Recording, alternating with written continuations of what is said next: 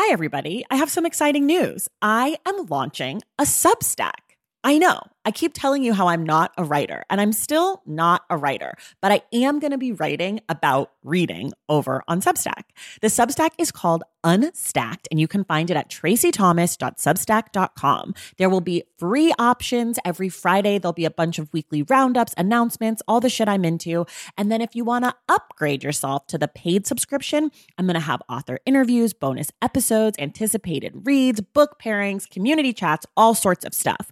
So if that sounds like something you'd be into, go to traceythomas.substack.com and join Unstacked. And of course, I've got a special offer for you. If you go to traceythomas.substack.com/thestacks10, you get 10% off your first year membership of Unstacked. You have from now until April 4th to redeem. Again, that's traceythomas.substack.com/thestacks10 for 10% off Unstacked.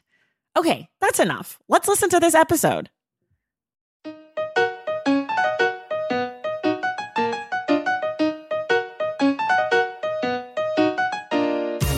Welcome to The Stacks, a podcast about books and the people who read them.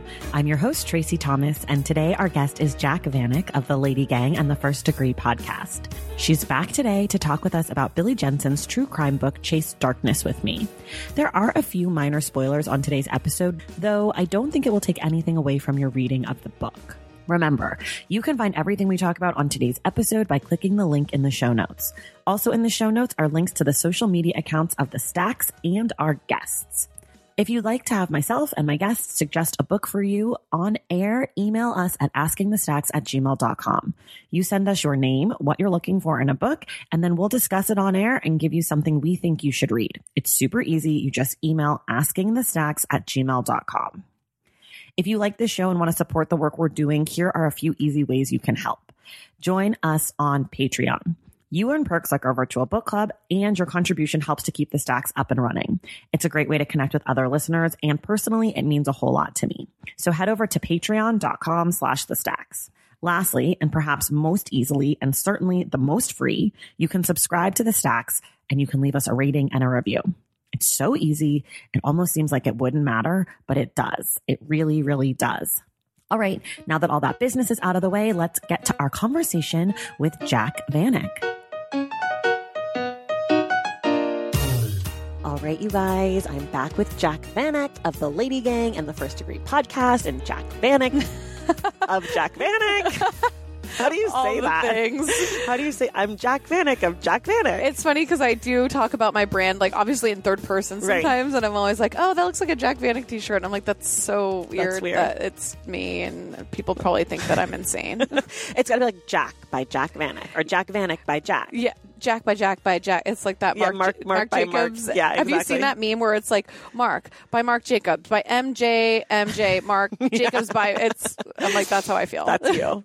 You invented that. Yep. Anyways, so today we're talking about Chase Darkness with Me by Billy Jensen. I should read the subtitle. Let's see. It's Chase Darkness with Me, and it's how one true crime writer started solving murders. It's by Billy Jensen. If you're not familiar with Billy Jensen, he is a true crime writer who is most famous for being one of the people who finished Michelle McNamara's book,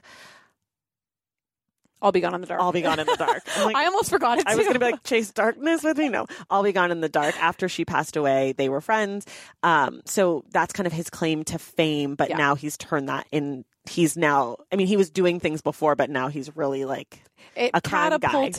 Catapulted him into stardom. Yeah, in the true crime stardom. World. Exactly. Okay, we always start in the same place. What did you think of the book? I loved it. I mean, I obviously have a really close relationship with Billy. So for me, it was super interesting because there are so many of these stories that I didn't even know that he was a part of. It's so funny because we'll be talking like in our podcast or whatever, and he's like, yeah, you know, when I solved that murder, and we're like, what murders have you really solved, Billy? Like, you've never talked about any of them. Right. So it was interesting to kind of read through and actually see his place in all of these in these cases. And then also like he's always talked about his dad and like speaks so highly of his dad. So for me, it was very touching to kind of see how he like wove his dad throughout the entire story. Was that stuff new to you? Like the personal stories, or had you heard a lot of that already? So there was one story in here when he was talking about how he learned about death, and he was talking about how his dad was talking about his kid in his class that got hit by a bus. Right. And he was like, he was there one day and then he was gone the next. And he was talking about how he wasn't, religious. So there wasn't like, he wasn't, he's in heaven now and in a better place. He's just like, yeah, he's gone. He's kind of told that story before. It was actually in the episode that we did about my boyfriend and the kid that got murdered by his mom in his class, because it was the same kind of thing. You learn about death for the first time. And so I had heard that story before, but there was a lot of things, when he would like talk about his dad that I didn't know. And it was he's such an interesting person because he deals with like so much darkness, and then there's there's so much light to him as well. Right. I had mixed feelings on this book. So I kind of felt like it was two books in one. Yeah. Which was hard for me because I didn't feel like I felt like the marketing of the book didn't match what was in the book. Right. I thought it was going to be a lot about true crime, like 90% true crime. I thought we were maybe going to get like a little bit about Billy. And so I opened it up with that anticipation. Right. And so I kind of felt let down in that sense. And so it was hard for me to shift, which is not necessarily a critique of the book so much that it's just like it didn't match what I was thinking. And sometimes it's hard to get it right. It's like expectation versus reality. Yeah. So like I think I struggled with that a lot in the book. And I also thought that I thought that it was a little redundant. Like he kept bringing up the same things that I was like, wait, didn't we do this already? Well, that's what I was, because there was the Bear Brook thing, the barrels in the bodies. Yes. That part that was brought up later in the book. Well, it was because they found new information out, but I totally get where that's coming from. Yeah. And then sometimes, I feel like it jumped around a little bit. That's, I think, what it was. Like, it was hard to know, am I in the memoir part or am I in the crime part? Right. But I liked it. Like, I didn't dislike the book. I just don't think I ever quite clicked into it. I totally get what you're saying. You know what I mean? I don't know. I think it's probably hard when it's like you're trying to tell your life story while also trying to tell the stories of these cases that were going on that are also like sort of so separate from you. Totally separate from you. Like, it's not like, I feel like a lot of times in memoir when it's tied into other things, the thing is really connected to you. But he's like inserting himself into other things. It's like first degree. It's actually like second degree. Like he's doing your podcast as a book, kind of. It's like, this is how this person's thing connects to this murder that connects to me or whatever. Right. So that was like kind of tricky for me. So I never really like settled into the book. I always kind of felt like a little bit removed from it, which was a weird experience because that's not usually I'm like, I like this book or I didn't like this book. And I was somewhere kind of like, what am I feel like? You're like, I don't know how I feel. Yeah, totally.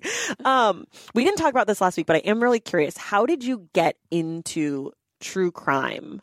Like, what was the murder, like the story that made you be like, I'll continue down this path? So, I forget what he has like a name for it. It was in the end of the book. Like, what is like the thing that gets you into it? What the hell is it? Did he say what it was? I just want you guys to know Jack has like flags all over her book and has highlighted and like written all over it. And it's kind of amazing. The reason why is because I listened to it on an audiobook and I'm like, if I ever want to reference anything, how am I going to know? Right. Origin story. That's what he called it. And so my origin story, I guess, and what got me into true crime in general was my first degree that I had a connection to. And it was a girl on my cheerleading team in high school when I was 16 years old. Her mother ended up killing her husband. She had her current boyfriend kill her husband and got away with it for like 15 years.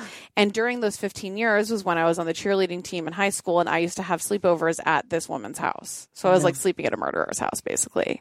So that was my connection to it. And it was funny because our podcast partner, Alexis, she's a true crime TV producer, and she was doing an episode of Snapped, you know, the TV show on this.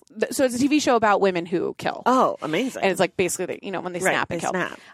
And she was doing an episode on, her name is Nanette Johnson. She's in jail for the rest of her life now, but she was doing an episode on her, and I was like, oh my God, like I went to high school with her daughter. I was sleeping at her house. Like, it's so crazy. Oh, so that was my connection to it. I've always kind of liked true crime before it was a genre. Like, I loved Unsolved Mysteries growing up, and Dateline and all that. In 2020, I'd always watch on Friday nights.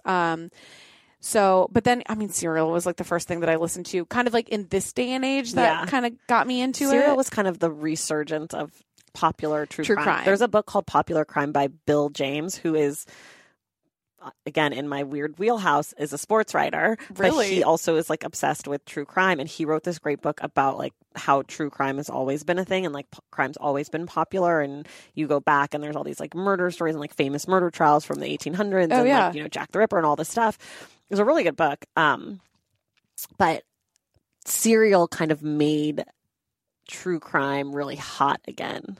Yeah, it really did. And it's so weird because, that was the first of everything. Because I used to feel weird about liking true crime and like think that I was a weirdo. And then Serial happened and everyone's like, oh, I love true crime. I'm like, but where were you at John Bonet? Yeah. Like, where were you when I was worried about poly class? And like, like, because I don't remember feeling like I could just go talk to all my friends about how I was obsessed with like Columbine. You know? No, it brought it back into mainstream, I feel like, where, before it was like, if you're like, oh, you know, John Bonet, blah, blah, people would look at you like you're a freaking weirdo. But now it's so normalized. Yeah. Which is, you know, I have mixed feelings about that in general, and I'm a part of it. But it's like you have to, I mean, it's, you know, it's like looking at like a car wreck. There's that sort of part of it that makes you kind of feel dirty for liking it. But at the same time, it's, as a woman, I feel like we're kind of, you know, bringing, like rationality to chaos in a sense in our minds when we want an ending and we want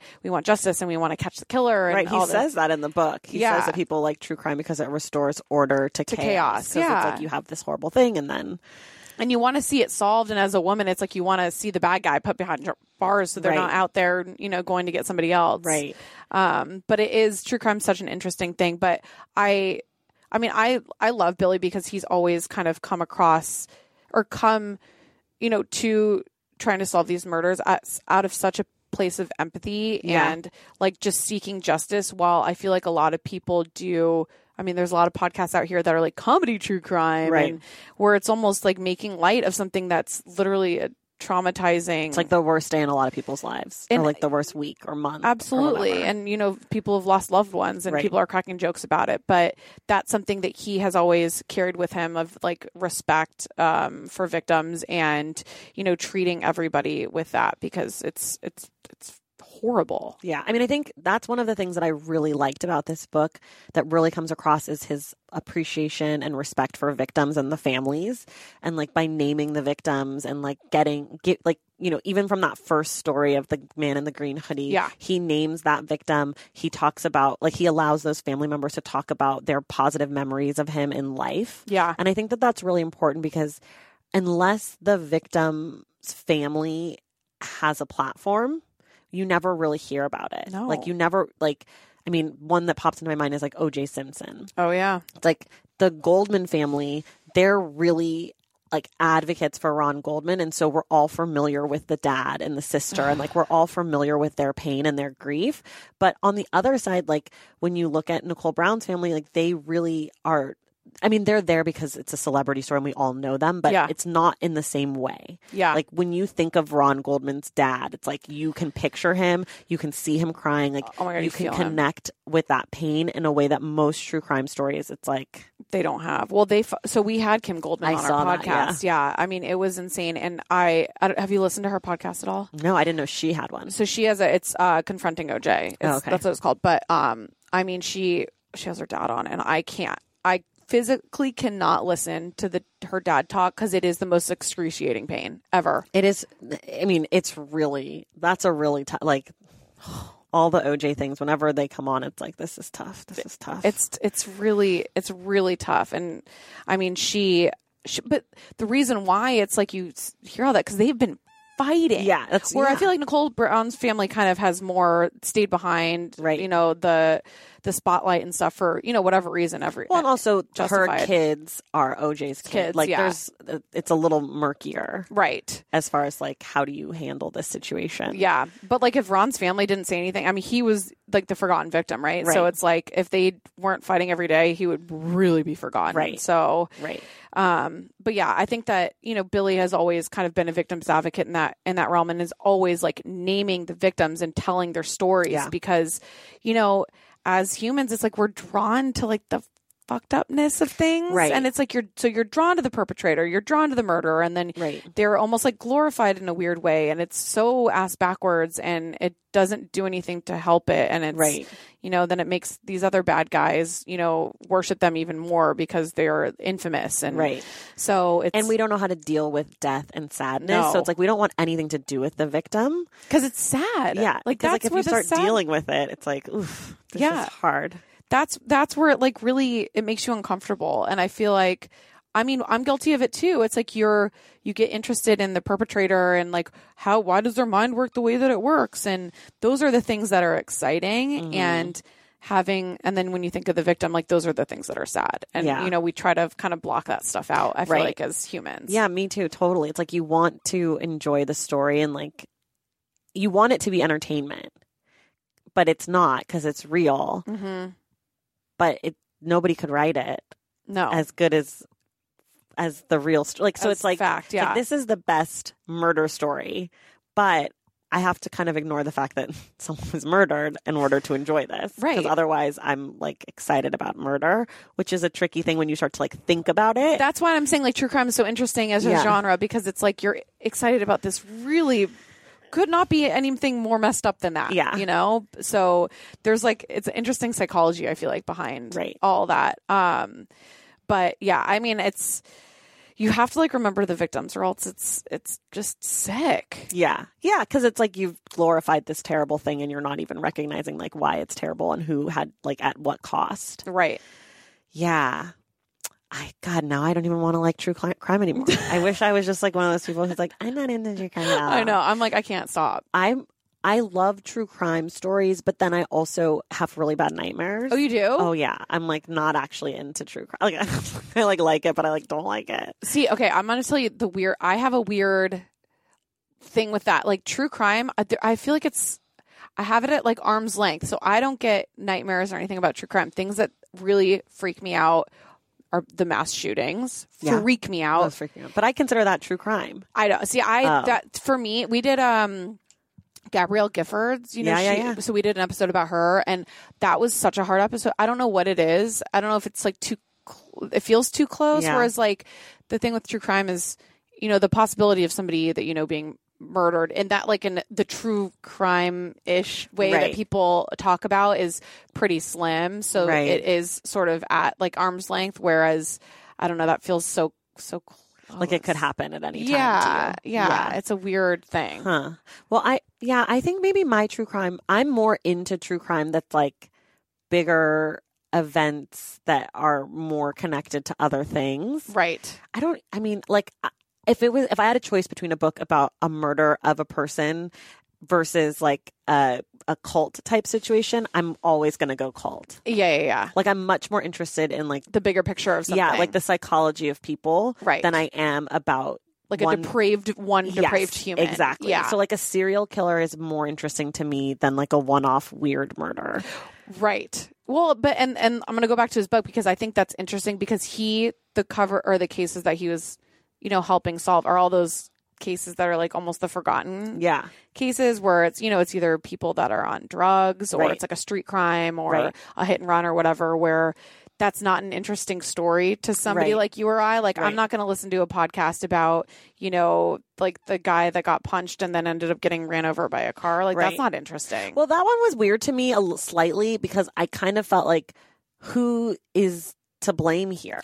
Right. And like, I mean, he doesn't have the answers, but I was thinking like, did the people who robbed, what was his name? Marcus or something? Yeah. Marcus Gaines, I think. Yeah. Did the people who rob him know that the guy was going to punch him out so that they could rob him? Or was it like another opportunistic crime that like popped up? Right. And then the person who ran over with the car, like that was just an accident. Like the whole thing, I was like, wait, so the guy in the green hoodie, were arresting him for punching someone. Like, yeah. He's not really to blame for the murder. I can't remember. What did he end up getting arrested for? I want to say it was like assault. Okay. I don't know. But maybe it was manslaughter, but it couldn't have been murder because it wasn't like, he knocked the guy out. Like, don't hit people. Right. But it was a weird place to start for me. I was like, wait, is this even a true crime story? Like, someone did die, which is sad. But like... But it was it was just a set of circumstances that were really, horribly timed. Yes, yeah.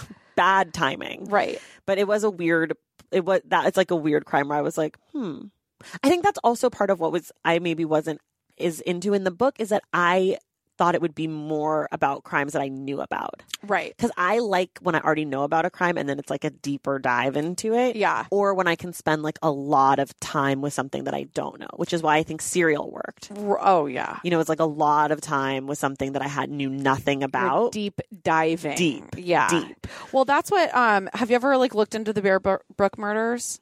Those are the barrel ones. Yeah. No, I'd never looked into that. So that's something, and well, that's what I kind of wish. I totally agree with you because that case in particular is so crazy, right? And so many twists and turns, and like it's one of the like wildest cases ever. Yeah. But he touches on it, in the two chapters. I think it's like maybe even more because he mentions it in the beginning, and then he kind of like gets to the girl, Lisa, the little girl, yeah, and then he comes back to it like way later, right? So, yeah. So it's like but I want to dive into that case. I just want that book. Yeah. Like the barrel murder book. Wait, what did you call it? The Bear? Bear Brook. I think that was it was either the name of the city or the name of the yard that they found the barrels in. But then also the only reason I knew that they were really connected is because I was familiar with that case, but I don't know if I would have. I didn't know they were connected. Put those dots together if I didn't. But I know that's what's interesting because it's like he's telling stories from like how he was connected to that. He's like first degreeing himself in there. Right. Yeah. But like you said, it's like inserting himself into there. Yeah. In a way, but yeah, it's like, but tell, you should tell, the Scott Peterson story then. Right. That's like, that was near where I grew up. So I was like, it was? Yeah. My friends. Well, do you think he's guilty or innocent? For sure. I always think they do it. Yeah. I'm the worst. I'm like, yeah, you did it. I totally buy in. I do too. But then like for example, though, for like OJ, I think OJ did it, but I don't think OJ deserved to be convicted. Right. Like, I think that like, in watching did you watch the 8-part or the 5-part documentary that like won the Oscar? Yeah. The Ezra something, I can't remember his last name. Anyways, the documentary. When I finished that, I was like, I have never been more convinced that OJ did it, and I have never been more convinced that he deserved to be acquitted. And that was like a crazy thing for me because I was like, whoa. Yeah. Because those are two different things. I think that's also what's really interesting to me, and it actually comes up in the book.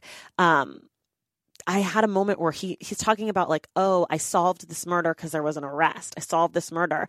And I kept thinking, I don't know if that's a solve. Just because someone's arrested for something does not mean that they committed the crime. No. Or that like, yeah. So like, I thought that was really interesting because he wasn't judging his solves by convictions. He was judging his solves by captures. Yeah. Taking care of your health isn't always easy, but it should be at least simple. That's why for the last 3+ years, I have been drinking AG1 every day, no exceptions. It's just 1 scoop mixed in water once a day, every day, and it makes me feel nourished and strong enough to tackle whatever else might come my way. That's because each serving of AG1 delivers my daily dose of vitamins, minerals, pre- and probiotics, and a lot more. It's a powerful, healthy habit that's also powerfully simple. The nutritional insurance that AG1 provides has been vital to keeping me productive and focused. It helps me cover my bases in just about the time it takes to fill a glass of water, scoop in 1 scoop of AG1, and then drink it. So I don't know, 75 seconds? With the perfect mix of vitamins, probiotics, and nutrients from Whole Foods, I'm not stuck trying to assemble it all by myself, which would have considerably worse results. AG1 saves me all the time and hassle, and it has made such a difference in my overall mood and especially my gut health, among many other things. But don't take my word for it. Go ahead and try AG1. Let me know what you think. Whether you notice you're needing more nutrient support than you're used to, or you just need an edge for a tough workout, AG1 can be the ticket. If there's one product I had to recommend to elevate your health, it's AG1, and that's why I've partnered with them for so long. If you want to take ownership of your health, start with AG1. Try AG1 and get a free 1-year supply of vitamin D3, K2, and 5 free AG1 travel packs with your first purchase exclusively at drinkag1.com/thestacks. That's drinkag1.com/thestacks. Check it out. Across America, BP supports more than 275,000 jobs to keep energy flowing. Jobs like updating turbines at one of our Indiana wind farms and producing more oil and gas with fewer operational emissions in the Gulf of Mexico. It's and, not or. See what doing both means for energy nationwide at bp.com/investing in America. If debit is your go-to card, Discover thinks it's time you get rewarded too. So, check out Discover Cashback Debit, a game-changing checking account with cashback on everyday debit card purchases. That's right, cashback isn't just for credit cards anymore. Whether it's a movie date, flea market find, or midday latte, you can start earning cash back. And did I mention there are no fees, period? Check out transaction eligibility and terms at discover.com/cashbackdebit. Discover Bank, member FDIC. I mean, we know full and well people are arrested all the time for things they didn't do. Exactly. Yeah. And like, not to say that his investigating was bad or anything, but like, you know, a lot of it's like circumstantial. You know, it's like, oh, this person had a green hoodie on around the same time and I saw that picture on Facebook. Right. You know, and it's like, okay, I get it. Sure. Right. But like, that's a hoodie from Target. Like, a lot of people might have that. Right. And like people who have a widow's peak, you know, like, so for me, I was kind of like, I appreciate what you're doing, but I also wonder what's the line there for like citizen crime solvers and people's actual lives and liberty and getting incarcerated or arrested for something that they maybe didn't do. Well, that was, he mentioned that like at the end of I think he mentioned it a couple times because it was like the worst thing that's ever happened with the crowdsourcing for solving crimes was the Boston bombing. Right. And when all those people, do you remember that happening? I was in California staying up late at night on my phone. On Reddit. Watching like the police scanners on Twitter and everything. I was so into it. I just, when it was happening, I'm like, this is freaking amazing that we're able to do this, you know, and it's, you know, a detective's office or whatever is not going to be able to go through every single security camera that was even in Boston at the time and try to pin, like, there were thousands and thousands of people. So I'm like, it's such a cool thing that people are gathering together and doing. Right. And then they got the wrong guy. Right. So it's like, that was such a bummer. And it was probably the biggest, you know, example of people, you know, crowdsourcing together to try to solve something.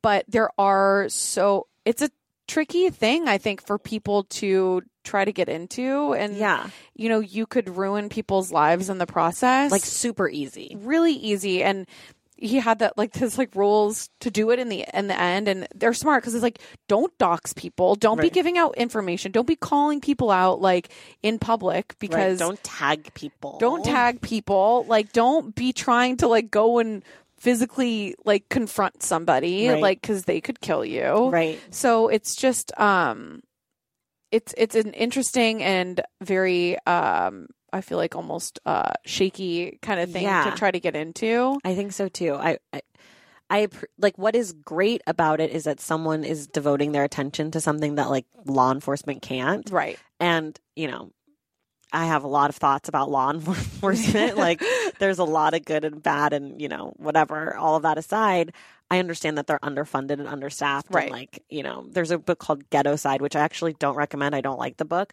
but it's about the LAPD detectives, maybe Compton, maybe Watts, somewhere. And they're solving like, you know, gang murders and those types of crimes.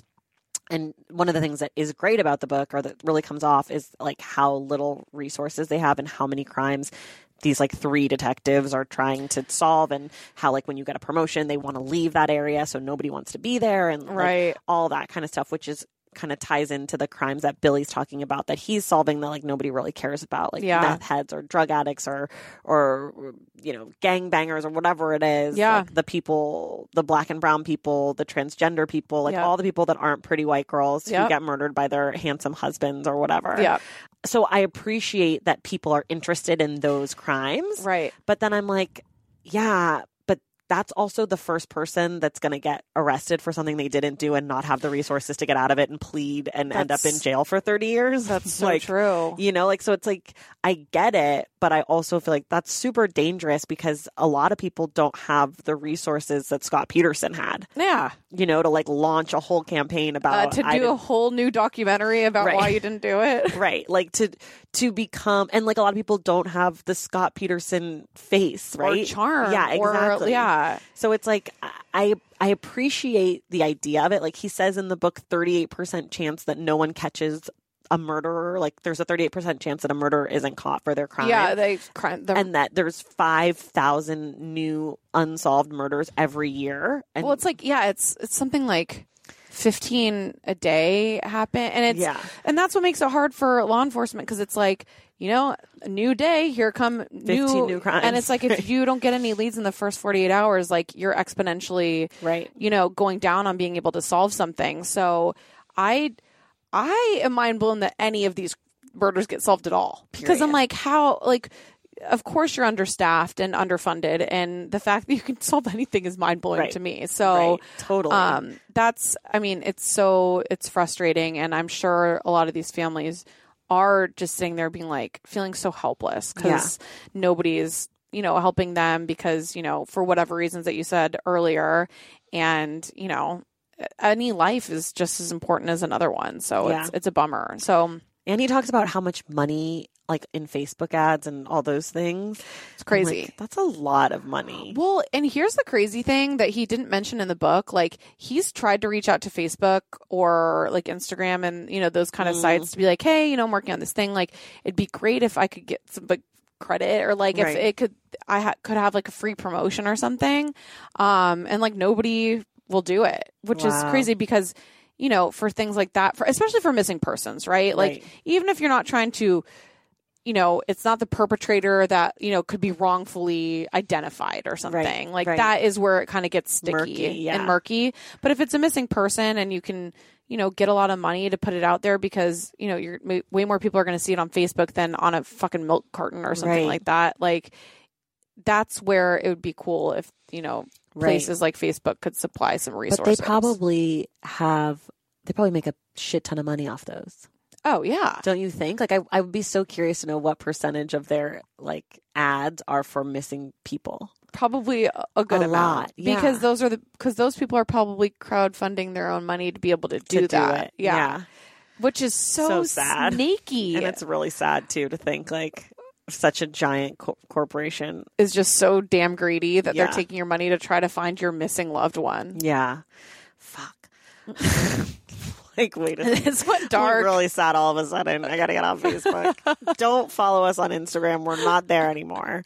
We don't exist. We're off all social media. We just, I mean, do you know if Billy crowdsources his funds for Facebook ads and things? I don't know if he does. Does he have a Patreon or something? Not that I don't. He can't, because I would have known about it. You would have heard about it. I'm pretty sure he was putting all of his like personal money into it, which is wonderful. So generous. And I bet that's not a tax write-off. Yeah, probably not. Probably not. I mean, you're paying Facebook ads. It's not like you're sending it to charity. Yeah. Yeah, you can't write. Yeah. Oh, that sucks. He was saying how like Facebook isn't really what it used to be. And I was thinking of that too. I was like, I can't get any traction on Facebook. I'm like, well, the thing, like, I got married. It's like 3 likes. I'm like, all right, Facebook, fuck you. No, the thing that, because I mean, I used to do Facebook ads for my brand and stuff. And it's changed so much, especially recently, that you won't get any sort of a response unless you put a shit ton of money in. Like, you can't be like, oh, I guess I'll just put $50 in and see how, and he was doing stuff, in like geo kind of targeting. They're not going to push it to anybody unless you're putting like thousands of dollars in, which is, it's just, Facebook is corrupt. Yeah. They're making it impossible to do anything. We need a congressional hearing on this. Yeah. With Mark Zuckerberg's stupid little face. I'm like, now that I'm thinking about it, like sometimes when I read a book, I just take in the whole story. And then when we sit down and talk about it on the podcast, I start thinking about like more little things that kind of bothered me in the moment, but I didn't really think about it. And then I get like so off track in my mind. I like keep looking down at my notes being like, and then I'm like, I still have more to say about how mad I am about Mark Zuckerberg. Facebook. Wait, I do want to talk about this though. So one of the other things that's kind of like a big theme or like a big point that he comes back to a lot is this whole DNA testing thing. Right. And I feel similarly about the DNA testing pools on these private websites that I do about the crowdsourcing of crime solving. So you're against it? I'm not necessarily against it, but it makes me very worried. Yeah. And like, that's a murky thing too. Super murky. If you don't know what we're talking about, basically he talks a lot about the way that they found the Golden State Killer was by taking some of the DNA that they had and matching it to distant, like third and fourth third cousin or cousins. something. Yeah.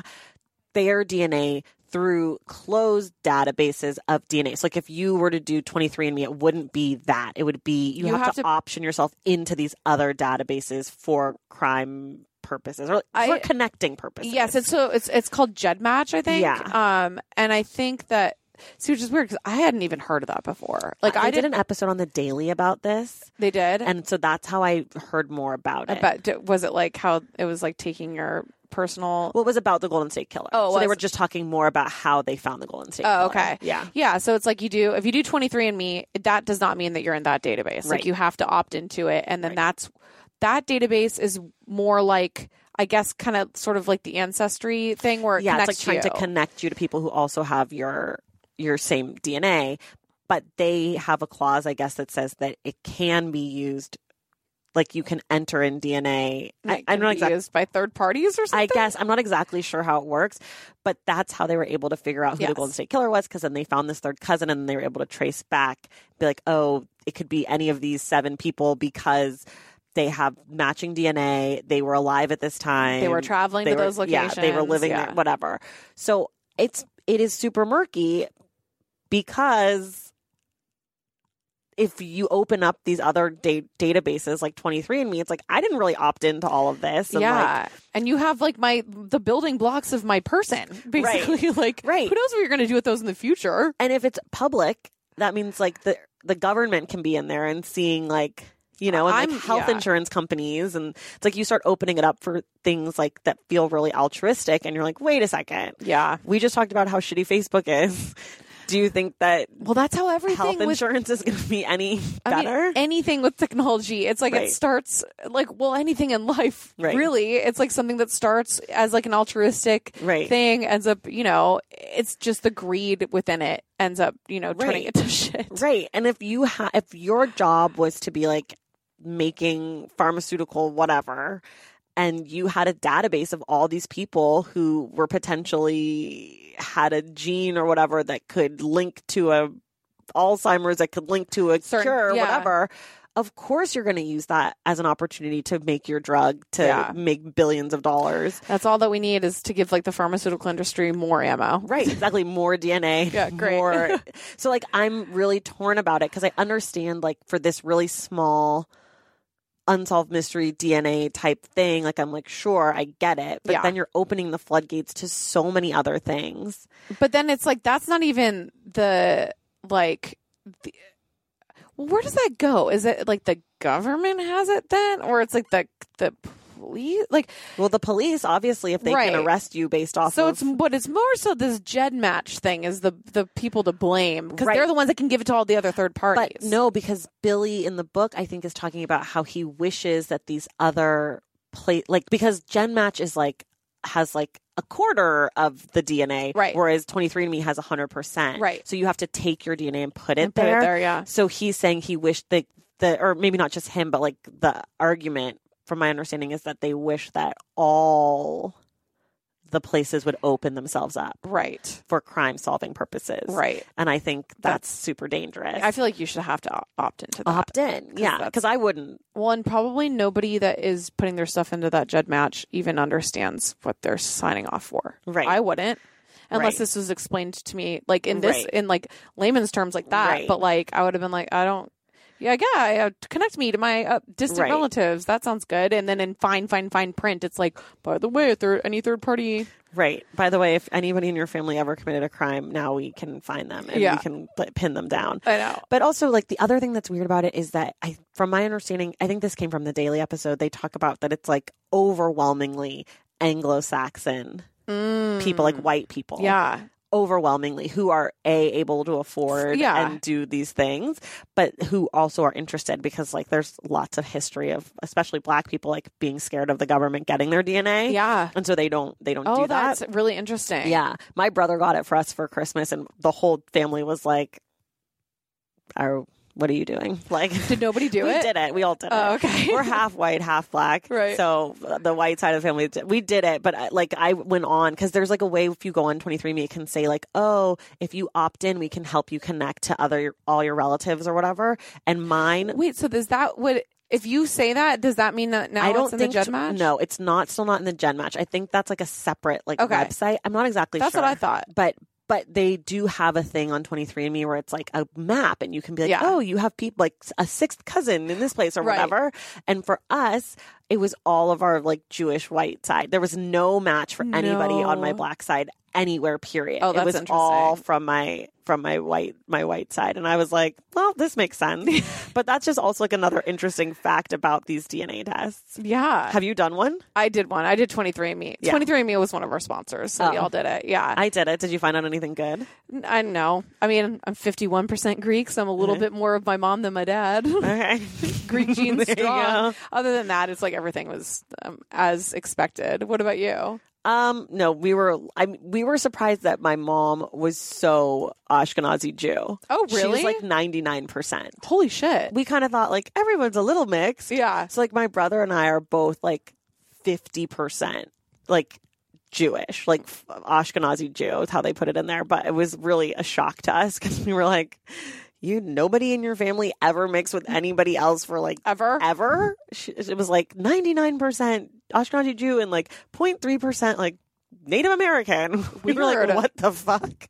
But no, we were basically exactly what we thought we were. Right. Yeah.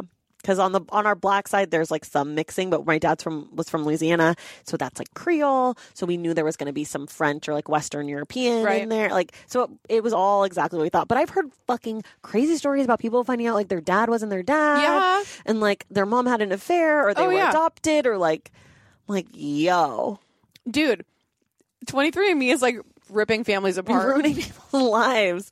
I remember Becca was telling me a story about like someone.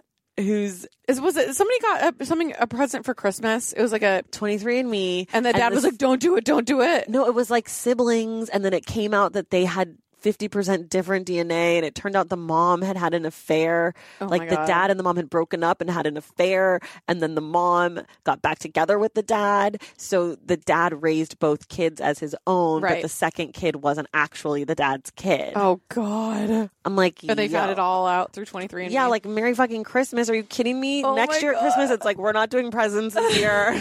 We're all going to donate to Billy Jensen's Patreon to help solve crimes, because like we truly cannot. Like, keep those skeletons in the closet. Like, oh my God, I'm going to choke to death.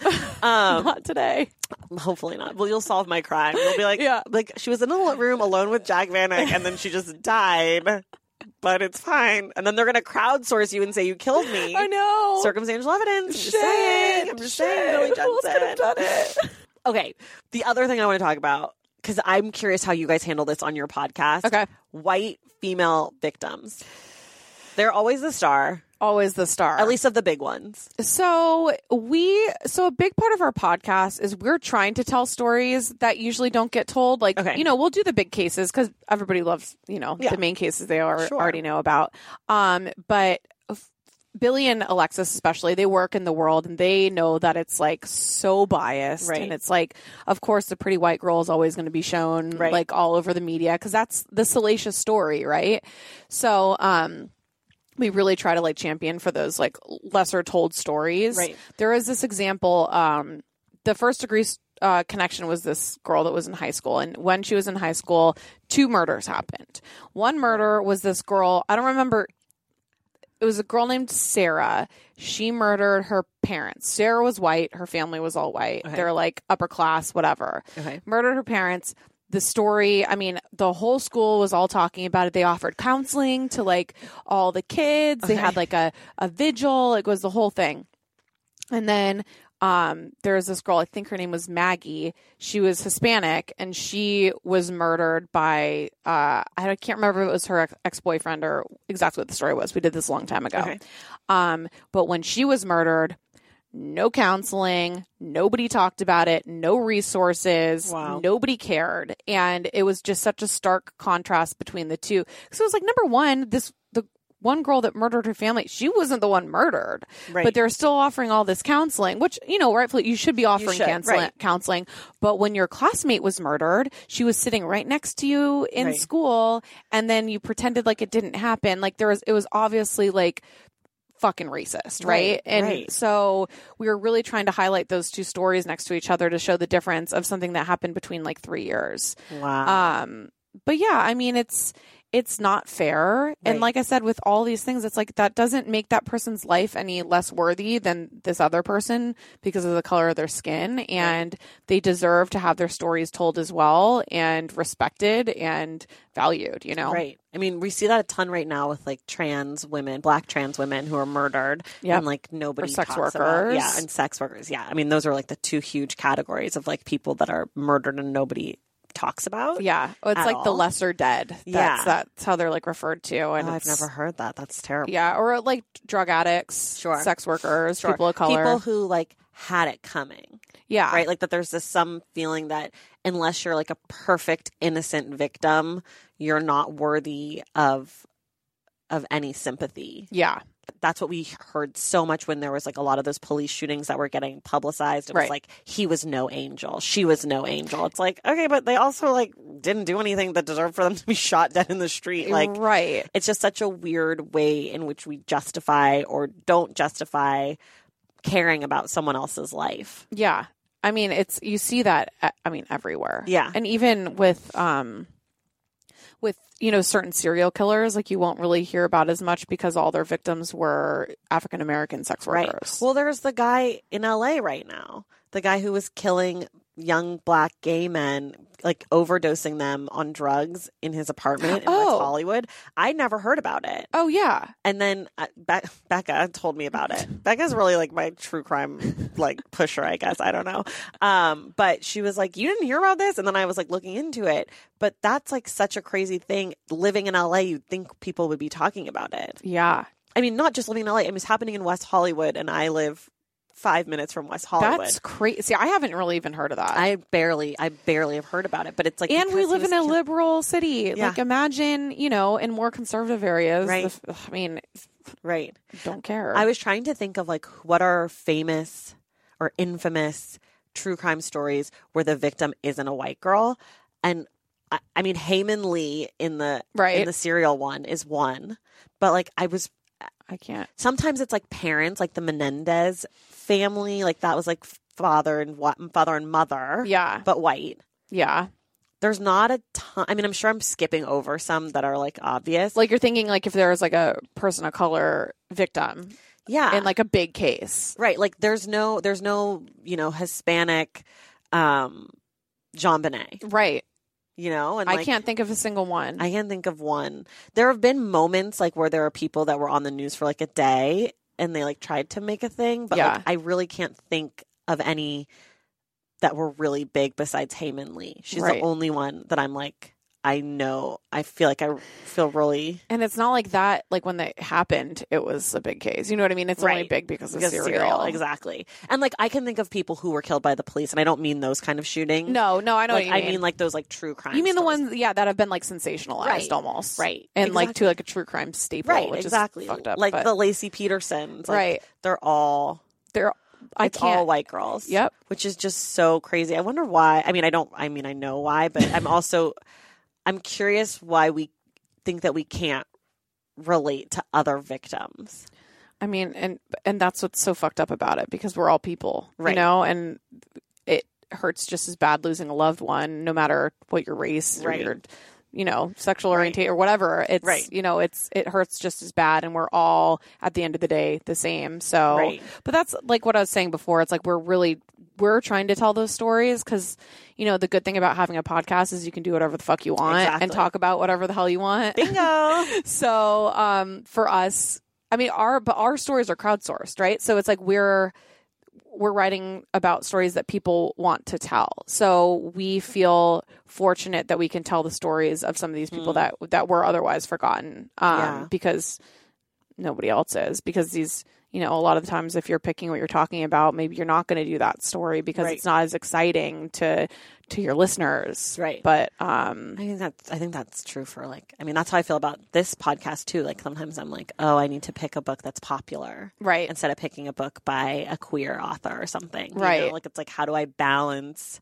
picking something that I know like people are going to want to read and listen want to be engaged versus me being like, I know this is a good book and no one's heard of it and I want to do it anyway. Like, it's like that balance is really hard. Yeah. But you need that because people like you and like hopefully what, we're doing on our end, it's like that's going to push the needle, the needle that way. It's our responsibility if we're going to host a podcast to talk about things, but it does get tricky because all of a sudden you start worrying about things that don't matter as much. Totally. Right? It's like when I first started the podcast, I was like, I'm only going to do books that I want to do. And now I'm like, okay, well, it's fine. It's just one book. Like, whatever. You're like, all right, well, I guess every book I'm doing I don't actually want to read. It's true. I mean, and I try to have conversations that I want to have around the books, even if I didn't necessarily love the book or whatever. But it's true that my going into it, I was like, I'm only going to do books that I want to read that are like about the things I want to talk about. And then it's like I have a guest and they're like, I don't want to read any of those things. I'm like, okay, well, what do you want to do? Whatever. It's fine. It's fine. No, there is a balance though, because it's like obviously the point of a podcast is to have people engage, be and entertained. listen to it. Yeah. But if you're like,